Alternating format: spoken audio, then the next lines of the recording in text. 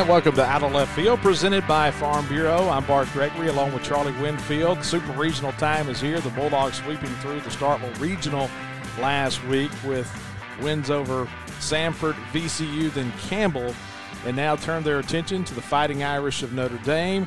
And Charlie, so far this week, we've had fun. You had a chance to sit down with Paul O'Toole. We'll talk about some of these interviews later, but we talked to Steve Stanley, the former center fielder for Notre Dame. We're going to talk on this show with Travis Chapman, who was the third baseman for Mississippi State in 2000. Of course, Travis played in 97 in that big regional here, that 6-team regional when we won against Washington, and then he was here through 2000 and that win over Notre Dame in the 2000 regional. So busy show for you today. We're going to look back at that 2000 regional just a tad. Charlie, first and foremost, hey, it's been a fun week. It's been a busy week. And, hey, doing these interviews has been just outstanding. I've always been interested in what the visitors think about Mississippi State. It's easy to get caught up in some Twitter poll about who has the best environment or the best stadium or all that other nonsense that seems to dominate social media. And it's easy for a fan base to say, we like our place. It's really cool when you go back and you talk to guys, and we've done it at least 3 times now in the past 2 weeks. We had Chris Magruder, who said coming to Mississippi State, even in a loss, was one of his greatest baseball memories, greatest baseball memory. Said it changed his life. Ken Knutson, the coach, I said 3, there's been 4. The coach ranked it equivalent to winning the Pac-12. And now this week, Steve Stanley, Paul O'Toole, one of those guys, the villain of that 2000 regional, O'Toole was, both of them saying it's their greatest experience, one of their great memories, and talking just in glowing terms about playing here. And all 4 of those people have something in common. They didn't leave winners. And if you can go into a place and you can take everything the crowd gives you and you leave and say, that was a special event in my life, that's pretty cool.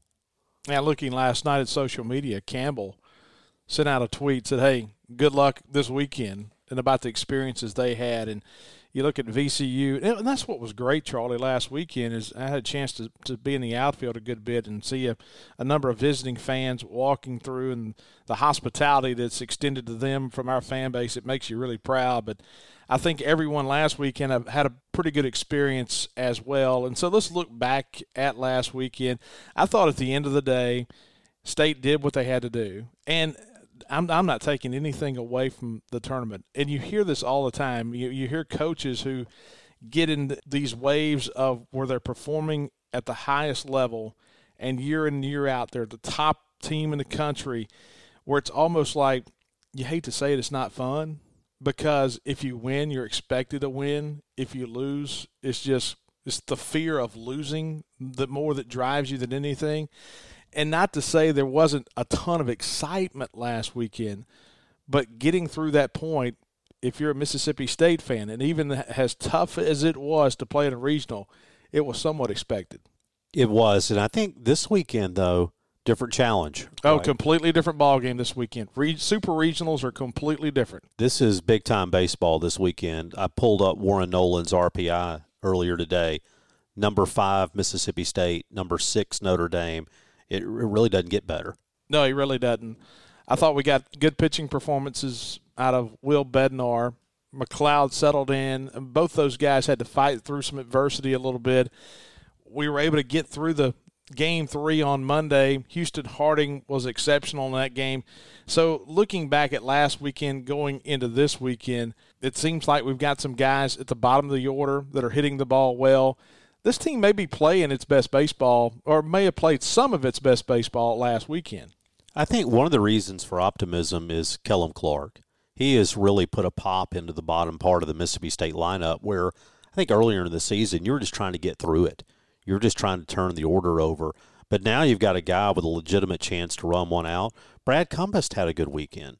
I mean, he's shown you the ability to hit the baseball and hit it out. And look, at the very least, when you get to the bottom of the lineup, what you want is, even if you got guys that aren't going to hit for a big average or something else, do something. Can you walk your way on base? Can you have the fear of that pitcher? Can you put the fear in him so he's got to worry about keeping one off the middle of the plate to you because you can run one out?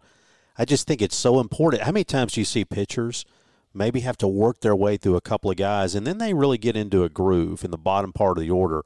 And by the time it turns back around again, if they've set down 5 or 6 in a row, they're feeling it.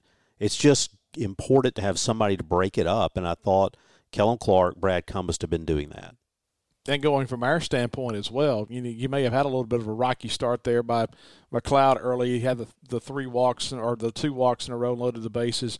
But what did you used to say about the Tom Glavins, the John Smoltz, and the guys of that world, that Braves era, and the really good pitchers? If you're going to get them, you get them early. Because like you just said, the good pitchers settle in. The good pitchers figure out what's working and what's not working, what the strike zone is, how many balls outside am I going to get that strike call, and then they figure it out. I thought we had some guys figure it out kind of in mid-flight last week. I think that's where McLeod and Bednar have gotten better as the season has gone on. And I'm discrediting everything about the SEC tournament. That tournament did not happen to me. But it seems like those guys have kind of figured out a way to fight through some adversity and then settle in. And that's what you're going to have this weekend. You're going to have good starts from Christian McLeod and Will Bednar. The key to pitching at a very high level, particularly on a staff right now that is so deep in talent, what is it that distinguishes you from being a guy to being the guy, is the ability to make an adjustment quickly and to figure out on this day which of my pitches is working, which of the locations am I getting calls at. And I thought we saw that from both those guys. We saw them make adjustments. I don't believe it's realistic to think we're going to go into this weekend and have Bednar or McLeod, either one. You hope it happens. But I don't think it's reasonable to expect either one of them to go out there and throw 7 shutout innings. This time of year, in this new stadium, the ball's going to carry, and you're going to be playing a team that can run it out of there. So what is the key? Don't walk guys. Do like you did last weekend, which is if you're going to give up a home run, at least make it a solo shot, and then be able to adjust.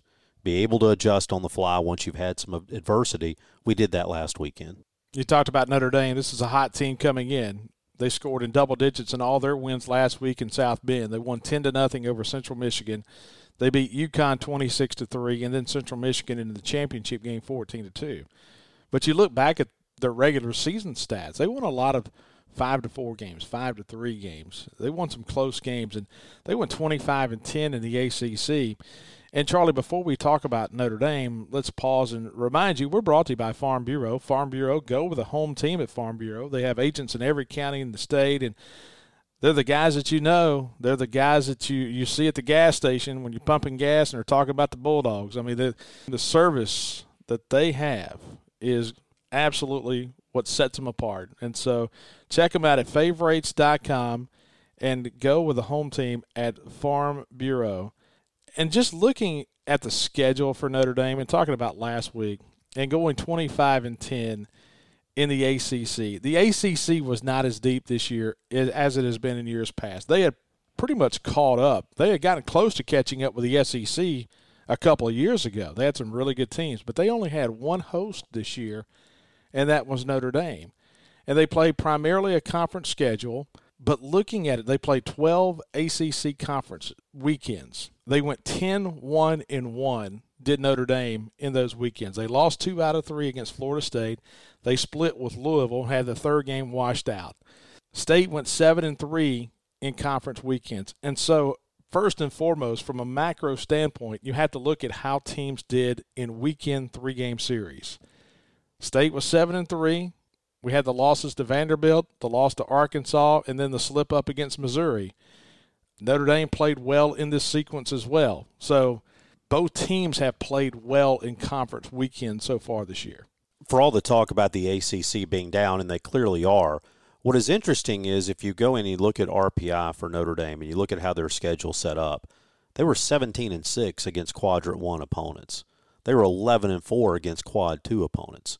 And so it's really tough because they didn't beat anybody that's a host team. I guess it's almost like they got a lot of wins between 26 and 50. Yes. You know what I'm saying? I mean, it's almost like we've got some really good wins. And this is not a knock at Notre Dame at all because they won the games they were supposed to win. But Duke has the other high RPI in the ACC. And what's Duke's RPI number right 20. They're number 20 right now. We just don't know. I think that's what I would say. That's the unknown. It's not like football where you can look and say, boy, they haven't played anybody. They're really not that good, because it's easier in football to look out there and have an eye test on somebody. There aren't many people sitting here who've got an eye test on Notre Dame right now, other than whatever glimpses they took from that regional last weekend.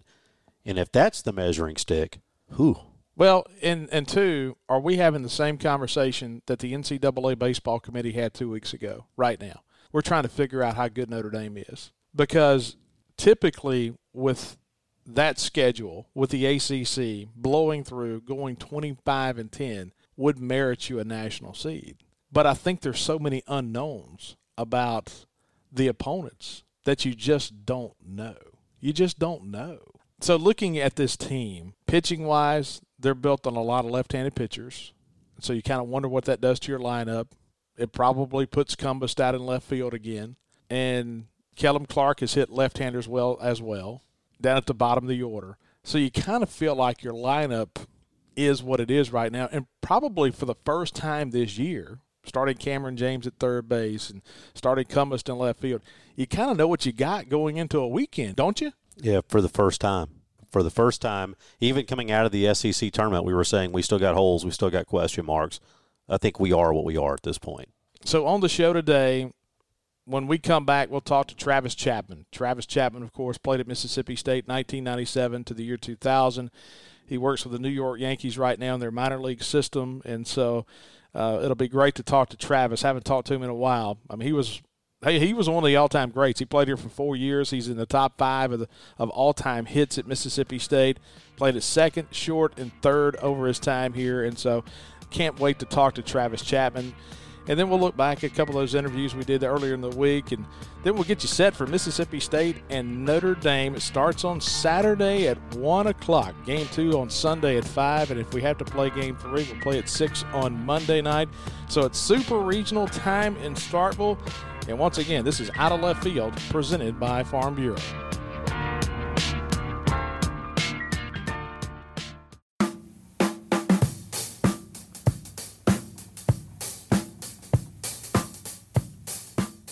And welcome back to Out of Left Field, presented by Farm Bureau. It's time now for our guest line segment, brought to you each week by our friends at Heartland Catfish.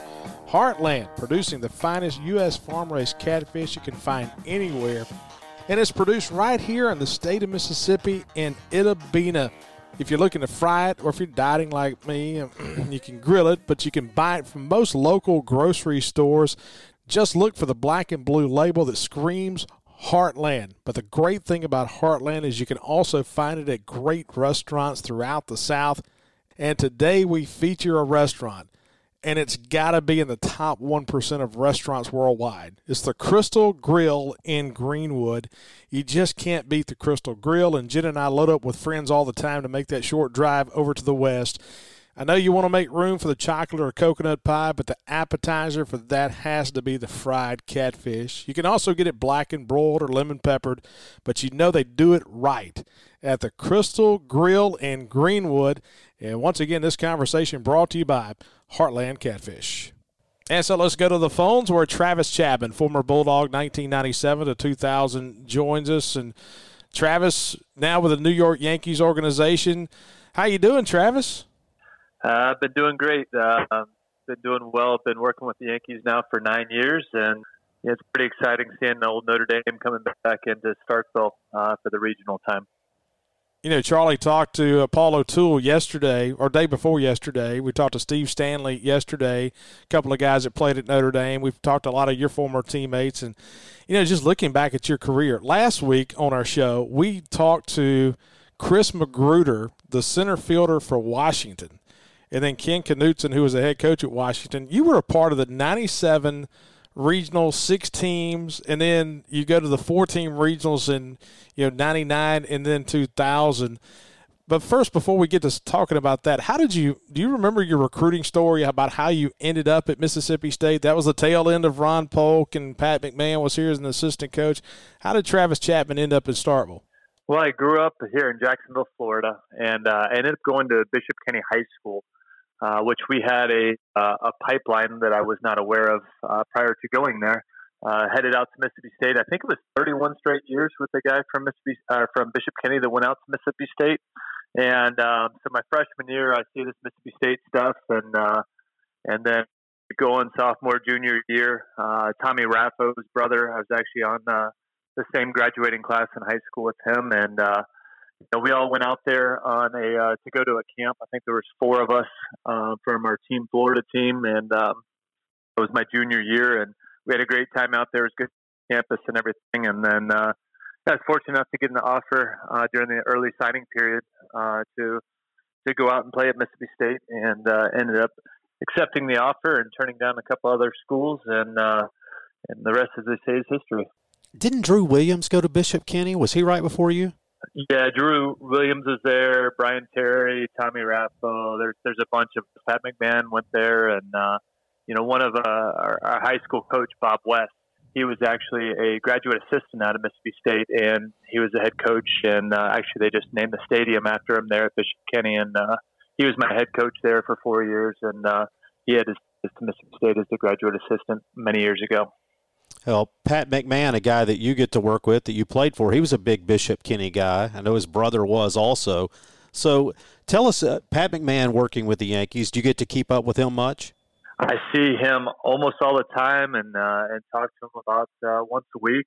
Just ran into his brother, Bishop Kenny, made the regional tournament here in Florida. And David, who's Pat's brother, is still the pitching coach out at Bishop Kenny, and he was my pitching coach when I went as well. We're talking to Travis Chapman, former Bulldog, 1997 to 2000.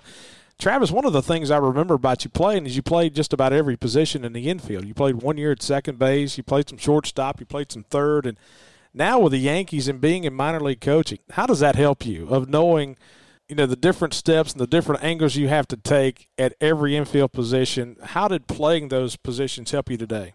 Well, experiences shape us all, and my time at Mississippi State was awesome, and getting to come in as a freshman and start playing a couple weeks into the season at second base was really an honor and a privilege. And then playing some shortstop my sophomore and junior year, and then bouncing over to third base when we got Matthew Maniscalco in.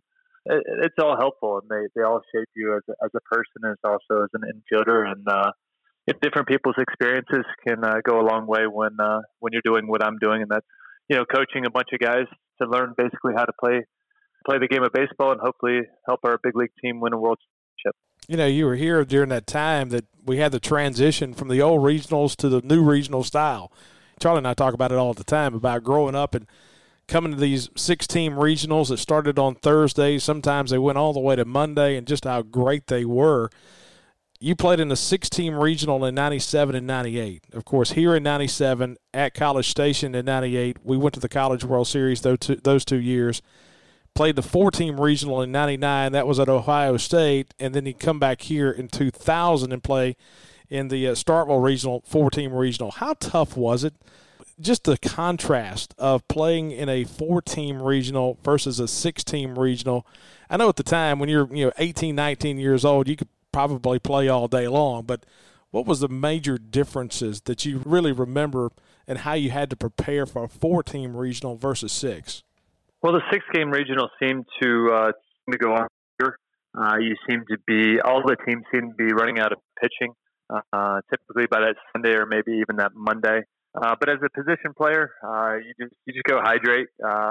You're young. You're 18 to 22 years old, and especially hosting it at Mississippi State, it's one of the best times of your lives. I'll never forget. You mentioned names in Magruder and Stanley. That Washington team in '97 was really an outstanding team, and I also remember Stanley out there in center field, and those are some pretty good games. Bart and I talk all the time about regional memories, and you just happen to have been here in a period of a lot of them for us. Obviously, 97, Rusty Toms was hot at the plate. Eric DeBose gives the 2 complete games. Chris Magruder was so hot at the plate. That's a great memory. 98, you guys go out to Texas A&M and battle back, and we talk about the job by Reineke. 2000 with Notre Dame here and all the things that went on there. You had that huge home run in that ball game to give us the lead. What's your big memory? As you look back on your career, what jumps out at you as saying, man, that was the best?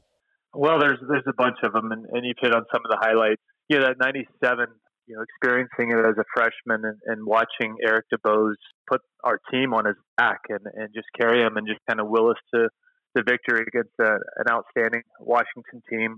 That's certainly a highlight. And then, going out to College Station, and I don't know if many people remember, but we were the first team to make it in to a regional with a 14-15 record in the SEC. And so, we weren't sure if we were even going. We had the department all packed up and weren't sure. And then we got that invite out there, and seeing Ryan Roop and Casey Fossum out there with the Texas A&M team that was really good. And then the next year at Ohio State didn't go the way we'd hoped. But I don't know, being the leader of the 2000 team and being a group of seniors and Kevin and Darren Wright and Ty Martin and those guys, it was really cool. And Ryan McGrath out there as catcher, and we still joke around about it to this day. Darren Wright, the all-time greatest player at the fake bunt slash, no doubt. Yeah, I think he had a bet with somebody on our team that if he'd ever swing at a first pitch and hit a home run, he'd get a free PlayStation or something. But he'd find out some ABs. Travis, here during the transition from Ron Polk to Pat McMahon, and it's no secret, I mean, you guys struggled a lot early in that 1998 season and really kind of got everything going late in the year. What was the difference in playing for Ron Polk versus playing for Pat McMahon? Well, they're both two absolute legends and great coaches. Polky was a guy that would really just go out there and teach you the game and let you go play, whereas Mac was a very detail-oriented person. And, quite frankly, I don't know if we make it into that 98 regional without Mac and his details and taking care of, the games we're more supposed to win. Both loving, caring people, and very thankful that I had the opportunity to play for both of them and still keep in touch with them and call them friends today. Travis, we've got Notre Dame coming back in this weekend. Will we be able to sneak a peek at the TV and keep up with the Bulldogs at all? Oh, you better believe it. I was even trying to find a way to get out there for the game, but going to be running out to Hudson Valley. I wanted to bring my son out there. Have not been back out in almost 10 years, and I need to get back out there. Just need to find the opportunity to do it. This wasn't a great opportunity, but go up and help these guys. We just had a prospect promoted up to Hudson, so get to go work with him, and we'll have to miss this one, but I look forward to the time getting back out there. Travis, before we let you go, we're talking to Travis Chapman, former Bulldog. You don't know this, but in 2000, we're in the Clemson Super Regional after knocking off Notre Dame, and you almost caused me to get kicked out of the press box for the first time. I was a 23-year-old guy working with Jim Ellis, had just started, and your last collegiate at bat, and I think I'm right on this, you were tied with Richard Lee as the all-time hits leader at Mississippi State, and you come up in your last at bat, and you hit a screaming shot down the third base line. Third baseman gets up, can't field it cleanly, whatever. They give the guy the error instead of the hit. And you would have been the all-time hits leader at the time at Mississippi State. And I walked over to the official score in the press box and said, I want you to go down there and make that play. To which Joe Deere looked at me, the sports information director, and says, Bart, shut up. Does that kind of play out? I'm about 95% sure that's kind of how that happened. Yeah, it was something like that. And to be quite honest with you, I don't remember the play all that much. I remember being told after the fact because I wasn't keeping up with the all-time hits record or anything. I remember hearing that I either would have been tied or taken the lead in that. But records are made to be broken, and I know we've had quite a few other players come in, Jeffrey Ray and some other guys that have done far better than that, and it's good to see. It's been great to see all the successes of players coming through Mississippi State, and it's seeing them in pro ball too. So it's been a nice time. Well, Travis, appreciate you taking the time. You gave us a lot of good memories here at Mississippi State. We still talk about you all the time, and now, of course, working, Bart, for the most decorated team in the history of professional sports. The greatest franchise of sports, the New York Yankees. I get some eye rolls out of Bart every time I start that. But keep them going. We need some help up there.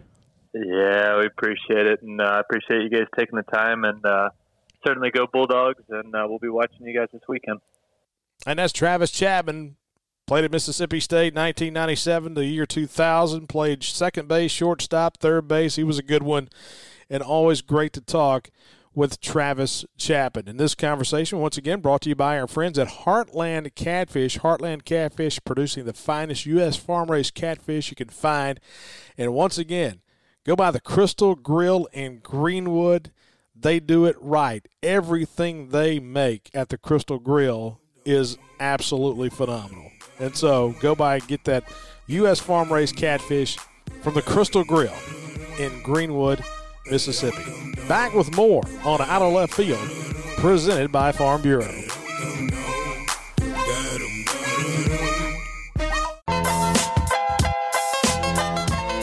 Bart Gregory along with Charlie Winfield. We've had some fun this week talking about that 2000 regional in Starkville. I had just started work with Jim Ellis at the time, and just out of college, working with sales with Host Communications, and that was my first real taste of postseason baseball working here at Mississippi State. And, man, just looking back, we had Tulane in here. They were the 2 seed. Tulane was a 2 seed. Jake Gautreaux. Andy Cannizzaro. They were the 2 seed. Notre Dame was the 3. South Alabama was the 4 seed. That was the first time we ever hosted a 4-team regional. And I remember thinking back of everyone didn't know that nobody knew what to do because we were used to the 6-team regionals. And it was almost like, okay, this was really not a whole lot to it. It's just 4 teams. Yeah, it was a letdown, wasn't it? It was complete letdown. That big, long series. That 2000 regional, though, memorable in so many ways. And one of the guys that we were able to talk to this week, and if you have a chance, go back, check out our podcast, but we've uploaded the full interviews with a couple of guys. One of them is the guy who was the Notre Dame catcher, and he's the guy that I remember. Paul O'Toole, because early in that series, there was kind of a little dust up at home plate, and it was interesting because everybody kind of in the crowd viewed O'Toole as the bad guy. He was the villain. And you wonder, when you talk to that guy, what does he think about it? And it was interesting to hear 2 things about Paul O'Toole. Number one, and he was compared by Steve Stanley to kind of the hockey enforcer. Yeah. And I thought that was a perfect description because he did 2 things. Number one, he said, sure, yeah, I'm the villain. I understand that. But then, we heard Stanley say basically that O'Toole was kind of blocking the plate unnecessarily. And when O'Toole tells it, no, man, that was just a throw out of the way. So there's a little clip from Paul O'Toole. Let's listen to what he had to say about that play at the plate and about being the villain. That is absolutely fair. I think, and it may be cliche, but I think I relish that underdog role. Maybe that's being the youngest of 4 boys. I don't know what it is, but I always needed that edge. And when that collision happened, and let me pause here, Charlie. So I've also read some things around the collision, like I was trying to block the plate. I mean, I saw the size of Philip Willingham. I'm smart enough to know not to block the plate. Our shortstop hung me out to dry with his throw up the third baseline. So I was going for the ball, and we just happened to collide. And, in the heat of the collision, it's a little shoving back and forth. But we shook hands almost immediately, and we were good. I thought the umpires actually handled it really well. Well, that's I wasn't trying to block I wasn't trying to block the plate. I'm too smart for that. He's a big dude. So I wonder how much, and thinking back about how the crowd reacted, because, yeah, man, it got loud and he got booed. I wonder how much of it was because so many people love Philip Willingham. Philip Willingham just came across as he was kind of like always smiling, and like everybody liked Philip Willingham. They just liked Philip Willingham. And then you got a guy who's willing to get in his face at home plate. And then the crowd it turned in a heartbeat on that guy. Well, let's face it, too. We are in a part of the country where it's easy to not like Notre Dame. And so you bring all that together, and you've got something. I thought it was interesting. One last comment from O'Toole. Even though all that went on, he talks about how much he enjoyed the experience here. It's definitely one of the highlights of my playing career. My parents still talk about the entire weekend, the entire experience, and it was just great to be part of that weekend for sure. Well, he comes across as a different guy than a lot of people thought. And, hey, at the end of the day, if you had that same conversation with some of these guys that we've been around, like a Kendall Graveman, I mean, they're different guys when they get between the lines than they are every day in life. Hey, I like guys. I like guys that throw it out there and play the game hard. I love that. I like that. Absolutely. And the thing I love about O'Toole, though, was that was a guy who fed off of it. We've talked about some other guys. There aren't many people who come in to a hostile stadium and just embrace it and own it and make themselves better. Magruder, in a different way, did it. He wasn't the villain the same way, but he accepted all that noise and all that energy and made himself better. He didn't back down from it. O'Toole was that guy as well. Now, if you want to go a complete 360, you had Steve Stanley, the center fielder, who wasn't a very big guy, who played the game hard as well, and he almost became like a crowd favorite. Yeah, absolutely. And what I loved about Stanley was talking about wanting to play in the South and his expectations. Coming down there was a huge dream of mine, and to being able to play there was a great opportunity. So when we got down there, my expectation was going to be that it was a great environment, and then it just exceeded every expectation that I had. And then Steve goes on, and obviously Mississippi State wins that final ball game. They get the walk-off home run from Ty Martin, and Steve Stanley's the guy who's in your picture. When that ball is clearing the fence, Steve Stanley is the guy running into the wall, thinking he may have a play and going after it. And it was interesting to hear his take and how what you perceive as one of the lowest moments of a guy's career, he talks about being something that really deepened his love for the entire game of baseball. That was a moment that I will never forget in my baseball career, and one that really solidified my love for the game even more as I progressed on. And the reason for that was, even though I was so upset that Ty had hit that ball and we ended up losing the game, what a great swing. He hits it over the fence. I remember going back on that ball and thinking I had a chance. And literally I ran into the wall. If you see the play, like I wouldn't even expect, you don't feel the warning track at that point. You're just trying to make a play, and he just ran out of room. And he, just obviously took such a great swing and wins the game for him. And so I immediately hit the ground, to start crying, because it was such an emotional tournament that, you leave it all out there. And I might have been on the ground for maybe, I don't know, it felt like ages, but maybe 30 seconds to a minute. And there were two Mississippi State fans who on my left and right, both picked me up. They said something along the lines of, "You got nothing to worry about. What an amazing tournament. Great job," and walked me all the way back into the infield. I mean, that's the type of people that are there in Starkville. And so, as a player, even though I don't remember the exact words because I was so caught up in the moment, boy, do I remember the way that made me feel, and you take that away, that experience away. And I thought to myself, man, how cool is that? A moment that ought to be rock bottom for a guy. He's talking about being one of the great experiences of his career, and that doesn't happen anywhere else. No, it doesn't. It doesn't at all. And, hey, man, that was great. That was great to hear from those guys. It was great to hear from Chris Magruder last week to talk about the 97 Regional along with Ken Knutson, the head coach at Washington. And so we've heard from the Notre Dame guys. We can't leave without hearing from the guy who won it. And I heard a story I'd never heard before. Oh, me too. Pat McMahon, man. I heard a story from Ty Martin that I've never heard before. And here's Ty Martin talking about that final home run.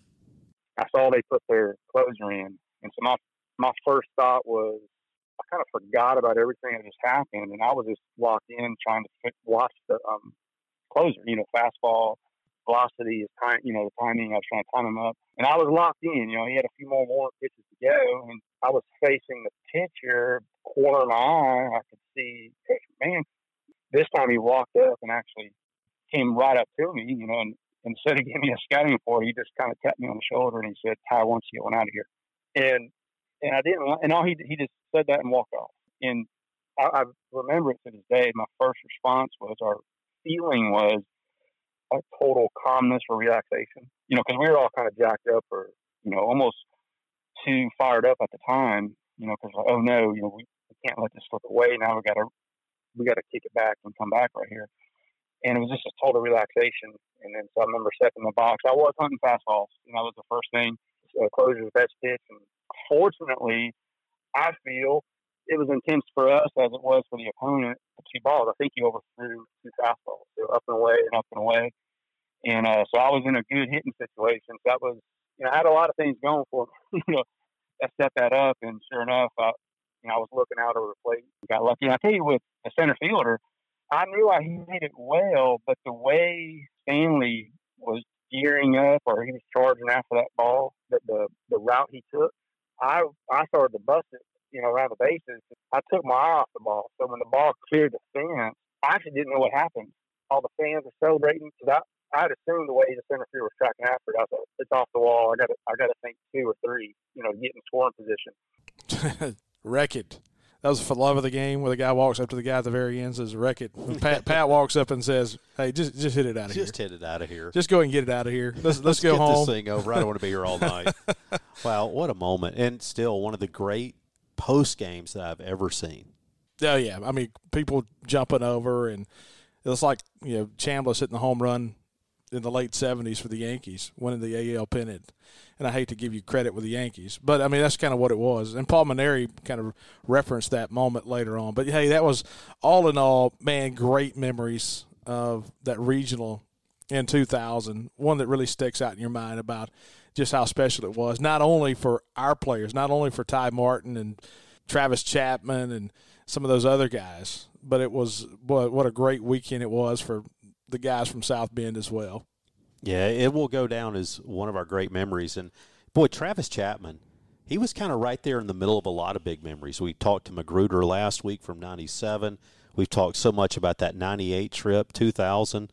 That's a guy who, look, he played some big-time baseball for Mississippi State. Yeah, he really did. Yeah, that was a lot of fun, man. That was a lot of fun. So, hey, you kind of wonder what this weekend holds. Mississippi State and Notre Dame, 3-game series. And so that was a great look back at Bulldog history. And that conversation brought to you by our friends at Country Pleasin' Sausage. Country Pleasin', made right here in the state of Mississippi. Something you can be proud of. Man, they make it great right down in Florence on Highway 49. They've got the storefront there at Country Meat Packers.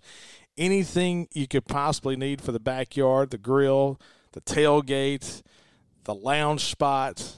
They've got anything you can possibly want to put on the grill, and it's just great stuff. They have their own seasonings as well, and so go by and check out the Country Meat Packers, and, of course, that staple, that Country Pleasin' Sausage. I was talking to Henry just the other day. He came up to the ballpark the other night, and that black pepper and cheddar, man, it's really selling. Everything's selling hot right now. Everything is doing well. Did you see the alligator picture I sent you? You sent me the alligator picture last night. I have not tried the alligator yet. I have some alligator at the house and have not put it on the grill yet. But I've heard good things about it. But, man, or just the old original.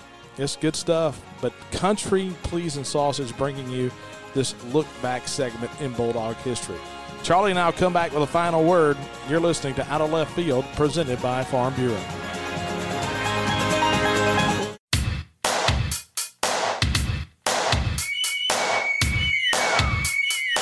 And welcome back. Final segment of Out of Left Field, presented by Farm Bureau. I'm Bart Gregory, along with Charlie Winfield. We've talked a lot about that 2000 regional this week. We talked to Travis Chapman just earlier. We heard the clips and talked about it last week in the last segment. In our look back segment, brought to you by Country Pleasin' Sausage. And so, Charlie, now let's talk about Mississippi State and Notre Dame. And we talked earlier about the schedule of Notre Dame coming in, and you really didn't know what to think when you look at their lineup. Ryan Cole batting .326, but the guy that I think of when I think of Notre Dame and seeing how they play this year, Nico Cavadas. I went back and watched those 3 games they played last weekend. Cavadas had 5 home runs on the weekend last weekend.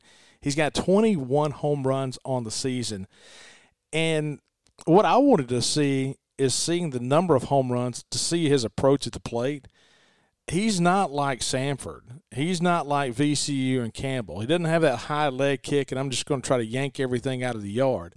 That's a guy that's got power to all fields. It's not a situation of you can just try to go away from that guy, because he is showing pop, and he is seeing the ball exceptionally well right now.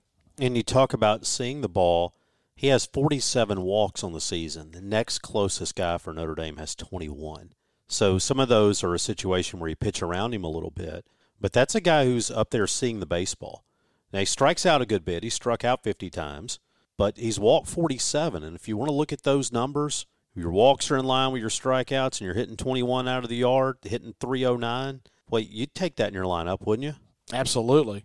But so looking at Notre Dame from a pitching standpoint, Cole Hepp has been really good out of the bullpen. They've got some guys that they've used as bullpen guys and starters. Mercer has been really good.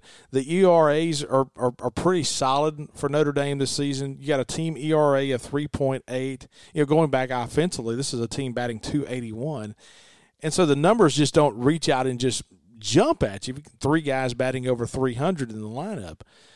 It just looks like a solid baseball team. That's what they look like to me. It's nothing that jumps out at you. This just looks like a solid team with quality starters, a lineup that's good. They've got some pop in there when you need it, and they've got some guys on the back end of that bullpen. They just look like just a solid team. But it's super regional time. Everybody's good this time of year. The guy that I'm interested to see throw is the left-hander, Bertrand. 8-2 record on the season. He's got an ERA under 3. All of his appearances have been starts, so he's not a swing guy. He is a starter. But here's the other thing about him. He's a grad student. And remember Steve Stanley talking about guys from the South? Stanley, you could tell talking with Steve Stanley earlier this week, he really likes a Southern baseball player. Bertrand's from Alpharetta, Georgia. How many guys come out of there, by the way?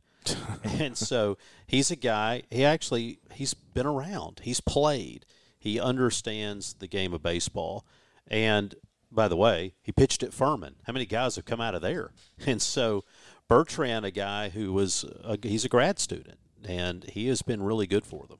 If you're looking for anything, and I know here's the thing, when you start looking at baseball stats, you start looking at how teams have played, you start looking for any kind of edge, and sometimes you chase down rabbit holes, sometimes they matter, sometimes they don't. Here's the one thing that I looked at, Charlie. This is a team that fields at .984, that led the nation in fielding percentage. They field it well. They do not make mistakes in the field. But then I got to looking at the schedule, and they played their first 3 league series on the road. They played at Clemson and at Virginia very early in the season. Both of those places have natural grass and natural skinned areas on the infield. But that was back early in the season. They haven't played on natural grass. They haven't played on a natural infield surface in a long, long time. Now, they played in Charlotte for the conference championship, the conference tournament. They did not last long in the conference tournament over there. But when you look at a team that fields it this well, I always thought it was harder for a team that plays all of its games on artificial turf going to natural surface than it is for a natural surface team to go to artificial turf. Am I reading too much into that? I don't think so. Here's what's interesting, though, because I've always discounted fielding percentage at some level because I have seen, how shall we say this, a lot of communication between coaches and official scorers on what's going to be a hit and what's going to be an error. And we've seen just some atrocious official scoring, too, everywhere. In fact, you were able to remind us one about Travis Chapman. That was a great story, oh, my by goodness. The way. Yeah. So you've got a guy for Notre Dame, shortstops, committed 6 errors all season.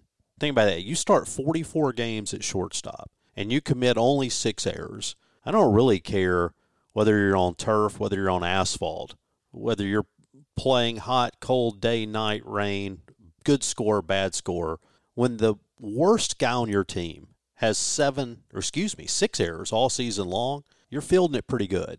Okay, I go back to the point of last weekend, and we brought this up. This time of year in the month of June. Now, it's been raining all week. I mean, it's still raining. And so it's not going to be as bad, but you kind of ask yourself the question, if the sun comes out and starts kind of baking, that infield last weekend played hard. It played extremely hard.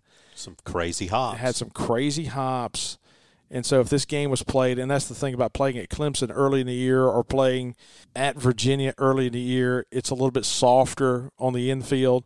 You just kind of wonder if that sun comes out tomorrow and then all day on Saturday if that infield can bake a little bit and get a little bit harder, it's something that's hard to replicate, to be honest with you. So that's one of the things that I look at as well. Okay, so for us, if you're Mississippi State right here, and we go back to playing in series, we talk about us being 7-3 in our conference series. You think about Notre Dame 10-1-1 in their conference series. What do you have to do? And we've talked so long and arduous about the fine line all season long. What's cropped up and bitten us a few times in situations like this? What got us against Missouri? What got you against Arkansas? It's making mistakes that open the door. Because this time of year, if you make mistakes, they're going to be exploited. And so this is a weekend right here, and we talk about Notre Dame defensively. This is a weekend right here where you can ill afford to make mistakes. Are you familiar, Bart, with the term Pyrrhic victory? Give me time to Google, and I'll tell you. So a Pyrrhic victory goes back to ancient times, but the gist of it is this. A Pyrrhic victory is one that takes such a devastating toll on the winner that it might as well have been a loss.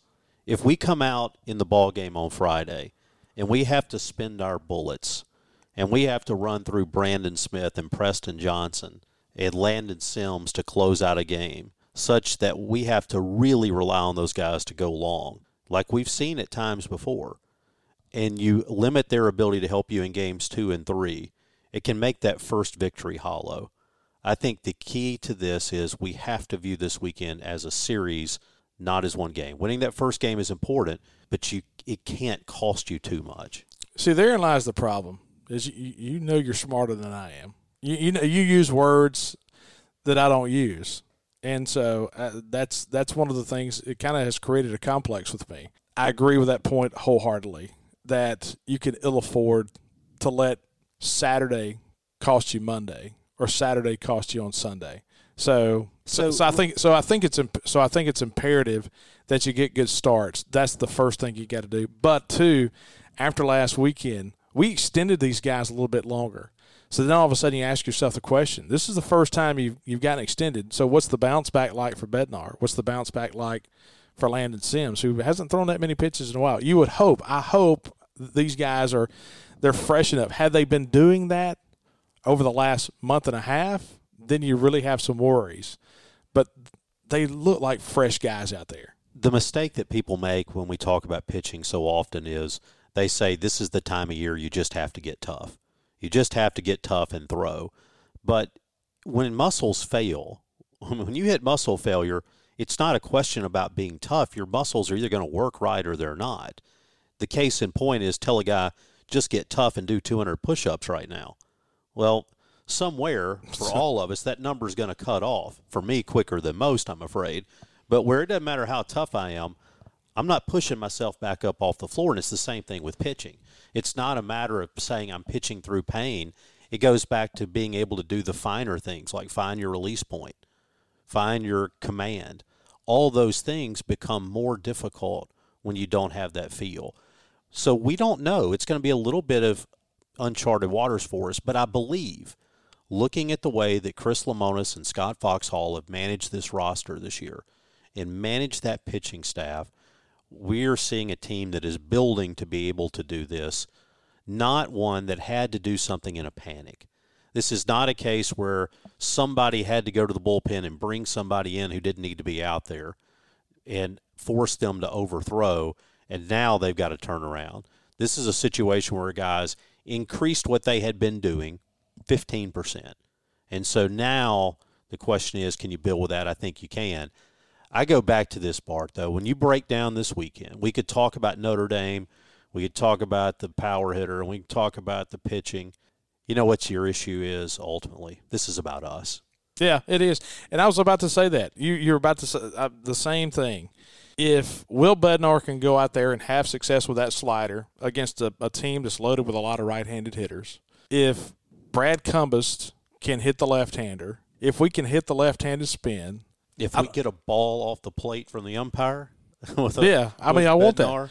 But here's the thing that's different about baseball, And we go back to the point, and I go back to last weekend of sitting in the outfield, and I don't mean this in any arrogant way whatsoever. It still amazes me at the number of people that love the game of baseball that don't understand the game of baseball. And I hate to say it like that, but there's a lot of people that don't understand the game of baseball. We can sit here and look at the Notre Dame stats all day long. We can look at our stats all day long. We can look at fielding percentage, and we can talk about artificial turf and things of that nature. But when you get to this time of year, when the lights come on Saturday night or Sunday night or whatever, and it's game 2, there's just so many unknowns. That guy who's batting $115 could get you the biggest base hit in the world, and that's what makes this game so great. Is because you may know what you're thinking about, you may look at some trends, but for 9 innings, sometimes trends don't matter. And whatever happens this weekend, and no matter who you listen to tell you, hey, this is what I expect to happen, this is what I expect to happen. Let me tell you this. I've been around this game my entire life. I watched a lot of baseball this year. I played a lot of baseball. Charlie, you've been around baseball a lot. But here's the thing about this weekend at the end of the day. Anything can happen, and nothing will surprise me. We could win 2 out of 3, or we could win 2 quickly. We could lose 2 quickly. And that's just the bottom line. I mean, you just don't know what to expect. And sometimes it turns on very funny things. It turns on a ball that kicks to the right, coming off the lip that you wouldn't see on artificial turf. You just don't know. Do you wish it was going to be hotter? I wish it was going to be smoking hot. I don't think in baseball, I don't know if it matters as much except for a pitcher. I think that's where it gets a guy. It'll be interesting to see Saturday at 1 o'clock about how the Notre Dame pitcher will handle that, because what happens in those situations is this. It's not about the duration. It's not about getting the pitch count to 90-95.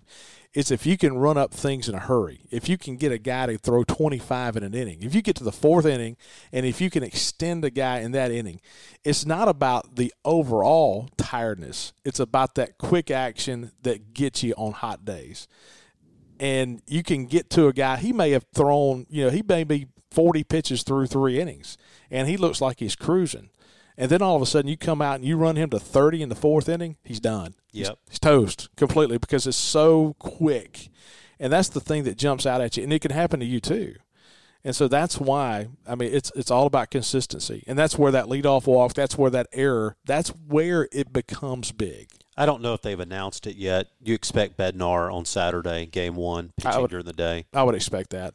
Why not? He's got much more experience pitching during the day this year. He does. And McLeod is a different guy at night. I think that's where he pitched all season long. That's what I would do. And I don't know what they're going to do, but that's what I would do. I would go Bednar, then McLeod, and then I don't even want to say anything out loud, And people are sitting there saying, man, hey, Harding, he solidified that 3rd spot. I don't think so. I don't think he has either. I either. wouldn't start him. Nope. I will say that right now. Nope. I would not either. Somebody's going to get me 3 batters.